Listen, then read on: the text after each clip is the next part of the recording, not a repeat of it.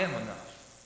And we'll unpack what it means that when Jesus says, I am the true vine this morning. And so there's three things that we'll be looking at, is that there's this call to abide. We've used this word abide over and over again in our text. So the first thing that we'll look at is the call to abide. If you're a note taker, there's some blank spots. If you're not, no worries. But the first point is the call to abide. Second, we will look at the certainty of pruning. And lastly, the confidence of fruit. The call to abide, the certainty of pruning, and the confidence of fruit we'll all look at and unpack as Jesus claims to be the true vine for our lives. Let me pray. God, thank you so much that we get to hear from you. Push me out of the way. God, whatever people need to hear, will you speak, and will we have our ears open, our hearts open to your conviction, to your healing, and to your change, and to your hope. May we hear from you. In your name we pray. Amen. Amen. So a few weeks ago, a lot of you guys know that I like to stay active, and a lot of sports that I like to play is either really physical or I like to, go to the gym. I feel like a bro, like when I say that. Like I like going to the gym. But I do. I like working out, particularly this sport of CrossFit. And a few weeks ago, I injured my wrist thinking that I was stronger than I actually was. And I remember my wrist hurting really, really bad. And so I went to a buddy of mine who's a chiropractor. But it took me a while to get there. For a lot of us, when we get injured, we like to sit back and, it'll heal by its own, or we don't need a doctor, or we don't need this or that. I'm notorious for that. And so for weeks, even though I had an injured wrist, I would ice it, hoping it'll feel better. It didn't. I would put a warm heating pad on it, hoping it'd feel better. I would do some mobility exercises on my wrist because it hurt. It didn't help at all. So finally, after a few weeks, a few months, I went to go see a doctor. I went to go see my sports chiropractor, and he started looking at it, and I told him, my wrist is in pain. I could barely move it. Help me out. Do something. Fix it. Crack it. Do whatever you got to do, because I'm thinking after that, voila, I'll be healed. I'm done. I'm ready to go. The funny thing is, as soon as I got there, instead of working on my wrist, the whole time he started working on my arm, and I was a little confused because I'm thinking, Dr. Greg, it's my wrist. But he keeps on working on my arm, and then he goes up to my elbow, and then to my upper arm, my shoulder, and my bicep. And finally I said, look, doc, I came here because my wrist is injured. My wrist hurts. And then he says, I hear you and I get that, but for you, the injury, even though you feel the pain in your wrist, that is just a symptom of a different injury that is on your arm and on your elbow and on your shoulder. So this whole time I was icing my wrist thinking that if I want to get rid of this pain or this injury or this nagging ache, that I need to fix the problem where it hurts. And what the doctor was saying, yes, you might feel it here, but in actuality, the root of the problem is up here. And so when I connect and when I feel the root of the problem and when I help out the area of the actual problem, then the healing will flow even in your injured areas. And I look at that, and oftentimes I think of this as an illustration of even our faith, even our journey with God. Whether you or whether you consider yourself a follower of Jesus, heck, religious or not, I truly believe all of us, in the inner depths of our souls, we all have an ache. We all have an ache to be connected with something much bigger than ourselves. And I've talked to many, many people inside the church, outside the church. One commonality we have as human beings is that we all in our souls have an ache, an aching desire to figure out what it is that is bigger than ourselves. And if we want to ask in a very existential way, it's this age-old question, what is the meaning of life? Why am I here? And until we get a grasp on this and headed towards a trajectory of this answer, we will consistently be unfulfilled, unsatisfied, unhappy, and continuously be searching and searching and searching to the point of exhaustion. See, the problem is oftentimes, though antithetical to what Scripture says, antithetical to what we just read, just like my pain in my wrist, we search for answers to that question, that age-old question, why am I here? What is bigger than me? By searching somewhere else. By finding answers in this world that wants to offer so much things to you. The meaning of life is, I don't understand what it is. It's to be rich. It's to be famous. It's to have upward mobility. It's to have certain relationships. But the problem is, all we're doing is we're working on the wrist when God is saying, I am the true vine. The answer to that question is not your search for money, people, possession, power. It's actually in and only through me. You need to be rooted in me to receive healing and joy and true life. And not just life, but life in its abundance. Here in our text this morning, John 15, Jesus, again, immediately answers this question, the meaning of life. Or what we would say in our Christian lingo, our calling. And the calling for of his followers, of all believers, Jesus says, is to be completely rooted in him. And the promise of being completely rooted in Christ is that you will bear fruit. Not maybe, not possibly, when we are absolutely, utterly dependent and rooted in Christ, you will bear fruit. But apart from Christ, it says you can do nothing. Being rooted in Christ, we will have no choice but to bear fruit. John 15, as we read, says, abide in me as I abide in you. Just as the branch cannot bear fruit by itself unless it abides in the vine, neither can you unless you abide in me. And so what does fruit look like? We talk about this fruit all the time. It's all over Scripture. It's all over the New Testament and the Old Testament. And a good example of what fruit might look like is what Paul says. Paul says in chapter 5, the fruit of the Spirit, just one fruit, by the way, the fruit of the Spirit is love, it's joy, it's peace, it's patience, it's kindness, it's generosity, it's faithfulness, it's gentleness, it's self-control. Is what Galatians chapter 5 says. And so, therefore, when you are rooted in the true vine, the vine is a metaphor of nourishment, of source. When you are connected to the source of life, the giver of life, you will have no choice but to bear fruit. What does fruit look like? You will have joy.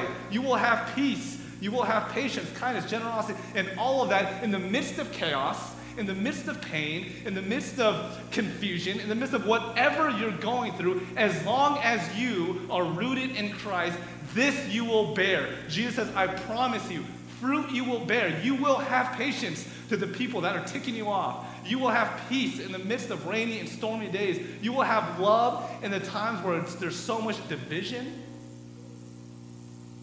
This is the promise that Christ has for you and for me. And so the point of this whole vine and fruit metaphor all over the Scripture, all over, the point is for us to produce this fruit that comes from Christ, that can only come from Christ. But it requires something. In order for us to experience this fruit, it comes from, first, as we talked about, answering this call to abide. We must abide in Christ. Jesus is very intentional when right out of the gate, he says, I am not only the vine, he says, I am the true vine. He says, you cannot bear this fruit apart from me, the true vine. And in order to understand this better, we have to have a better understanding of the illustration of vine. It's a common language that they use, vine and vineyard, for centuries, not only in the New Testament, but even in the Old Testament. This idea of vine and vineyard was nothing new language to them. And any faithful Jew, even in the New Testament, would understand what Jesus was implying and what Jesus was saying. Let me give you a few examples in the Old Testament, and there's several, about how vine is used, vine or vineyard. And vine or vineyard always represents Israel in the Old Testament. Meaning, vine and vineyard always represents the people of God. And so, oftentimes in the Old Testament, the people of God, Israel, is represented as a vine, as something that God uses to flow nutrients, to flow love, to flow justice, to flow fairness, to flow reconciliation to others. And in Hosea chapter 10, verse 1, it says this: Israel is a luxuriant vine that yields its fruits. The more his fruits increase, the more altars he builds.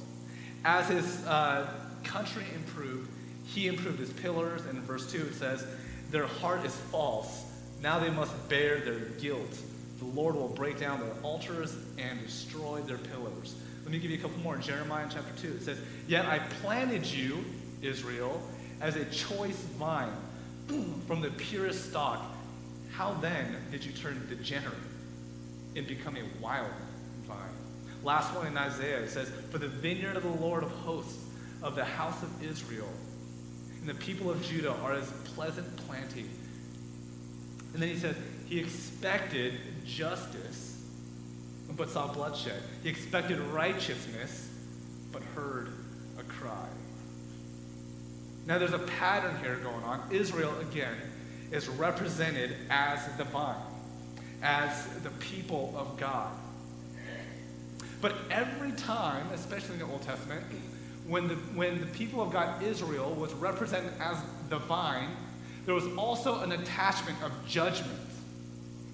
That although people of God, Israel, were called to be agents of God's restoration, they failed every single time. And so we go back to these verses and says, God saying in Isaiah and Jeremiah and Hosea, I've called you to be my agents of love to this world, and yet you failed, and there's judgment, and you did not represent me the way I've called you to be. And yet, all of a sudden, here comes Jesus using that same language, saying, I am the true vine. What he's saying is, okay, I know that you understand Israel being the people of God, this people, and what Jesus is saying, I don't believe out of anger or spite, but Jesus is saying, step aside, I've got this. Jesus is saying, step aside. No longer is the vine represented through the people, through Israel, through the nation. I'm going to step in. I've got you. I am the true vine. I am the representation of the Father. The Father's love, mediation, reconciliation, healing, joy is going to flow through me and unto you as long as you stay connected as the branch is to a vine. Jesus is saying, I'm the true vine. Step aside. I've got you today, right now, and forever. And for some of us this morning, we need to hear that. For some of us this morning, sitting in those chairs, and including myself, we need to know and to hear and to believe, to truly understand that whatever you're going through, that God's got this. That God is on your side. And just like he promises his disciples, just like he promises Joshua in the Old Testament, he will never leave you nor forsake you. So whatever it is that you're going through, the crisis, the hurt, the heartache, the confusion, the anger, God's got you. And God has got this. Our only job is to simply abide. So this word abide in the original Greek is this word menos. And menos doesn't just mean to abide, just to obey. But this whole idea of menos actually means to remain in. It's to remain in is a better definition of menos. And even in Luke chapter 19, When Zacchaeus wants to see Jesus coming from a tree, Zacchaeus is like, I want to see you, I want to see you. And Jesus says, you know what? I need to come into your house today. I need to come into your house. It's the same word as remain. I need to remain in you, and you in me. And what Jesus is saying is that, yes, there's all these things in our lives that are happening, that are distracting, that are, again, painful or confusing or whatever it may be. And yet Jesus says, don't worry, I've got this. All you have to do, all I have to do is we have one job. And that one job is this, is to remain in me, in Christ. And there's comfort in that. There's hope in that. There's peace in that. And to be fully remaining in Christ changes everything. Jesus, I'm the true vine. Stay connected. I will provide for you the nourishment that you need, that you were never able to accomplish. Like Israel, Jesus came in and says, I will be the new Israel. What you couldn't accomplish, I will accomplish. What you couldn't do on your own, I will do. And whatever you're going through, Jesus is saying, don't try to do it on your own because you can't do it, but that's okay because I've got you. Just stay, remain connected with me. And the call to abide is nothing short than a call to trust and a call to surrender. Again, because the temptation for all of us is to do it ourselves. In essence, again, be the vine. Thinking we can control the outcome, be our own source of power, of strength, bear our own fruit. The problem with this is that we end up defining fruit in a way that fruit was never meant to be. We end up distorting the definition of fruit. Again, it becomes status, it becomes money, it becomes possessions, it becomes something else other than what God has created. And so what does that mean for us? We go. We go, go, go. You guys know the feeling in your everyday life? We're constantly moving and stressing and going and working and accomplishing and doing and achieving. And in the midst of all of that, Jesus is finally stepping down and says, relax. Breathe. Calm down. I've got you. Just remain in me. Menos. Stay. It kind of reminds me of Mary and Martha. When Martha is working so hard, you guys know the story when the two sisters, Mary and Martha, are welcoming Jesus into their home, and Martha's just frantically just moving around and cooking and doing this and doing that and cleaning the house. It's just so much anxiety. I just feel it when I read the story, like so much anxiety. And Mary, all Mary is doing is sitting down at the feet of Jesus, it says. And Jesus says, Martha, relax. Mary is doing what is right. Learning and resting and abiding in me. I had a friend come up to me a couple of years ago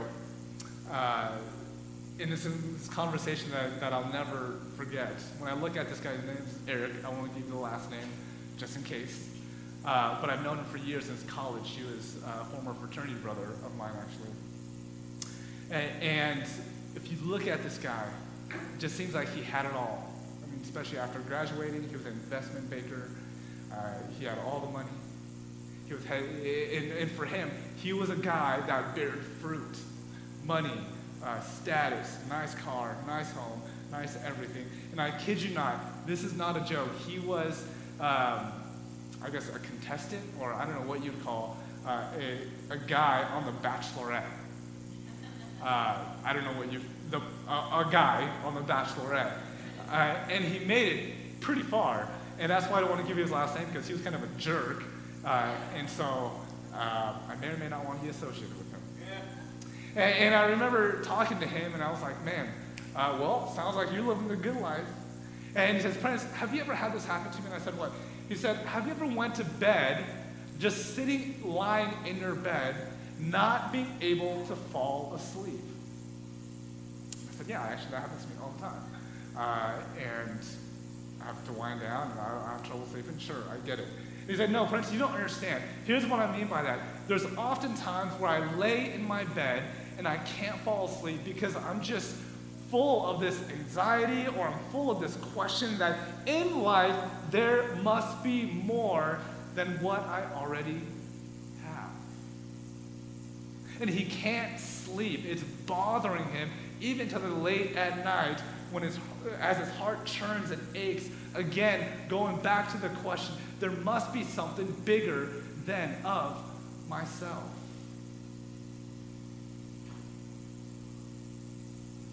See, when we are connected with Jesus, the true vine, that is where we find nourishment for our souls. That is where we find contentment and peace and joy. And for many of us, we get so wrapped up in finding nourishment in something else. And just like my friend Eric, though he, in the world's eyes, felt very nourished, he couldn't sleep at night. Staying awake thinking about there must be more. And in John chapter 15, Jesus right out of the gate says, yes, there is more. And it's me. Be connected with your Creator, the vine, and I will give you all that you need and more. Where do you find your nourishment this morning? My desire and my hope for all of us is that our nourishment comes from abiding, to be remaining in and only in and through Christ. Abide in me. Our calling is to abide. Secondly, the certainty of pruning. In John chapter 15, verse 2, it says, he removes every branch in me that bears no fruit. Every branch that bears fruit, he prunes to make it bear more fruit. I hate this part. I don't know if, and maybe that's blasphemous. I don't know if it is. God forgive me. But there's certain things that I read in the Bible where I'm like, I wish this wasn't here, because it's not pleasant. And I wish this section was never written. Here it's saying, as God's beloved, and as you abide in me, and as you abide in him, there will be times where God prunes, where God clips away at your life. And pruning, this whole analogy of pruning is significant, especially when it comes to agriculture, which was huge during this time. They understood that in agriculture, in order for something to grow, to bear fruit, to be healthy, to get bigger, ironically, you would have to cut away and make it smaller. Then it would have the ability, again, to grow and thrive and flourish. And in the same way, Jesus is saying, I love you so much that when you are connected to me, I'm going to remove the things that are unhealthy in your life. I'm going to cut away areas. And it even says, every branch that bears fruit, he prunes. So it's not just the unhealthy things. He'll even prune away and chip away and take away and alter and change even the good things in our lives in order for us to learn and grow and again to bear more fruits. So it's not pruning, it's not just about chipping away and cutting away at healthy or unhealthy parts of a tree or a plant, but it's also to improve the penetration of sunlight, to increase the air movement so it receives all the right nutrients. I hate that. When I was in college, I was at WSU for 2 years. Go Cougs. I'm a Coug at heart. And I loved every second of it. I went on a mission trip with Campus Crusade for Christ after my sophomore year. That changed everything. That summer, I came back from my summer project, my summer mission trip in the mean streets and rough village of Daytona Beach, Florida. I came back in August, and I felt this urge of Jesus saying, I want to chip away at this. I need you to move from WSU. And I want you to go to SPU, classic, right? Classic Jesus, wants me to go to Christian private school. And I understood that it's this idea of community that I was lacking in this. Now that I was getting serious about my vocation, Jesus was saying, you know what? I need you to move to Seattle Pacific University. And I thought, there's no way. I love my friends. I love everything that's happening. And after this wrestling and battling with Jesus, I was like, all right, well, I'll apply in August, and I'll apply to get in for September. And hey, if I don't get in, Jesus, I tried. And if it didn't work, I guess it's not your will. And I applied middle of August, heard back the first week of September. It says you're in. Shoot. All right, I guess I'm going. And though it was a very difficult choice, I understood, all right, if this is what God wants, God's going to provide a way to make it awesome. I'm going to move from, I was living in a fraternity where people are, making bad decisions to what Christian school people do, play ultimate frisbee, and they do. I mean, it's a total Christian, anyways. And have game nights. It's a total thing to do. And I was like, okay, I'm moving. And so I moved, and I tell you what, the last 2 years when I finished at Seattle Pacific University were the two, to this day, the most loneliest years of my entire life. Because I don't know if you've been to a Christian university or a small school before, but as a transfer student, friends have already been established. And there's no way in, and there's no way out. And they call it the SPU bubble, and I'm sure other Christian colleges have this too. And when I went in, I was so angry with God. I said, God, I could have sworn you told me to move. You told me to cut out these people out of my life and unhealthy habits and decisions, and you had me come to SPU only to be so lonely and so angry and so ticked off. What is the deal? And I look back many, many years later. It's been many years since I've graduated. And I look back and I say, you know what? If I didn't make that move, I know with a shadow of a doubt, 100%, I would not be standing here today in front of you. There will be pruning, removing, altering things that God does in your life. Some of us, we're going through a pruning season right now, and it doesn't feel good. Because it's not a matter of if, but it's a matter of when. And again, some of us are dealing with God removing, changing, altering something in your life, and it's painful. Maybe it's a marriage or relationship or finances or a job or children, or you're experiencing hardship or challenges somewhere else, and it's downright painful. But no, that is not a punishment. This is the way that God prunes us in order for us to bear fruit and bear more fruit. And Jesus is pleading with us, and it's actually a Greek conjugation. It's an imperative. It's an imperative form that says, abide in me. Stay in the game. And I love this song by Hillsong, and it's a song called Even When It Hurts. And there's a line that says something like this. Even when the fight seems lost, and I can resonate with this, and I know many of us can too. Even when the fight seems lost, I'll praise you. Even when it hurts like hell, I'll praise you.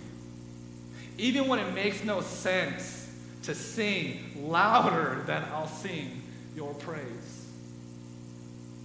And some of us in this room, we are hurting like hell, but I beg you to stay in the game. Remain in Christ. This is your answer. Christ is your answer, and you will bear fruit from the nourishment you receive from the Holy Spirit that God provides. And the promise is that in the midst of pruning and chipping away at your life, the promise is that something we once held as tragedy, we will hold as treasure. Something that was once tragedy will now be treasure because of the transformation that God does in our lives, where through the pruning, we actually bear more fruit, more love, more hope, more peace, more of all things that God wants us to be. And lastly, the confidence of fruit. We have the confidence that through our abiding, through our pruning, that God will bear fruit in us. I am the vine, you are the branches. Those who abide in me and I in them will bear fruit, because apart from me, you can do nothing. God will always, always have the last word, but the timing is God's prerogative. And in this midst of a fast-paced culture, an on-demand culture, I just called Comcast and I paid extra to have my internet faster by less than 2 seconds. And I know, because man, it's not loading 2 seconds faster. Oh, much better. I pay extra for Hulu, for the non-commercial, because I don't want to wait through commercials. I want to know what happens next on This Is Us. I don't want to wait. In this hyper-mobile, on-demand culture, we are terrible at waiting. And yet, even in the Old Testament, when God talks to his people, there'll be a cloud over you. When the clouds move, you move. When the cloud stops, you stop. That's it. There's no plan. There's no X and Y. There's no equation. When God tells you to move, you're going to move. When God tells you to stop, you're going to stop. When God prunes, God's going to prune. That's God's prerogative. But the promise is that God will always have the last word. And I say this always, always, always, that in our lives, when there's tragedy, when there's whatever, we believe that God uses periods. But yet the reality is God doesn't use periods, God uses commas. Because the end of your story, God gets to write and nobody else. And we have to hold on tight to that promise. And as I invite the worship team back up, I want us to think about the areas in our lives that we need to trust God with. And on your bulletin, there's a response that says, I will surrender to God blank. What is it that today you need to respond and surrender fully to God?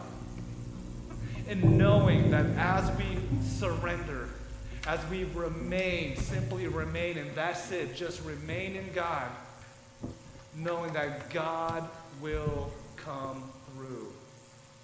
That God will nourish, God will provide.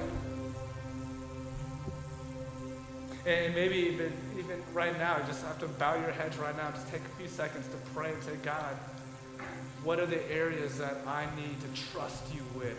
What areas do I need to just simply remain?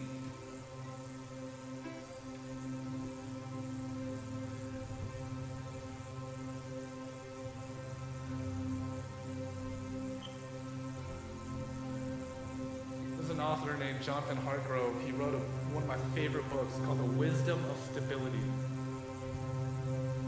He says to climb even closer to God is not to move away from our troubles or troubling neighbors, but to draw closer to them. This means asking the tough question, God, in this season of pruning, what do you have for me? There's a gift waiting for you. What is it? I want you to write that down. I want you to pray on it, pursue God. And let's end by singing songs in worship.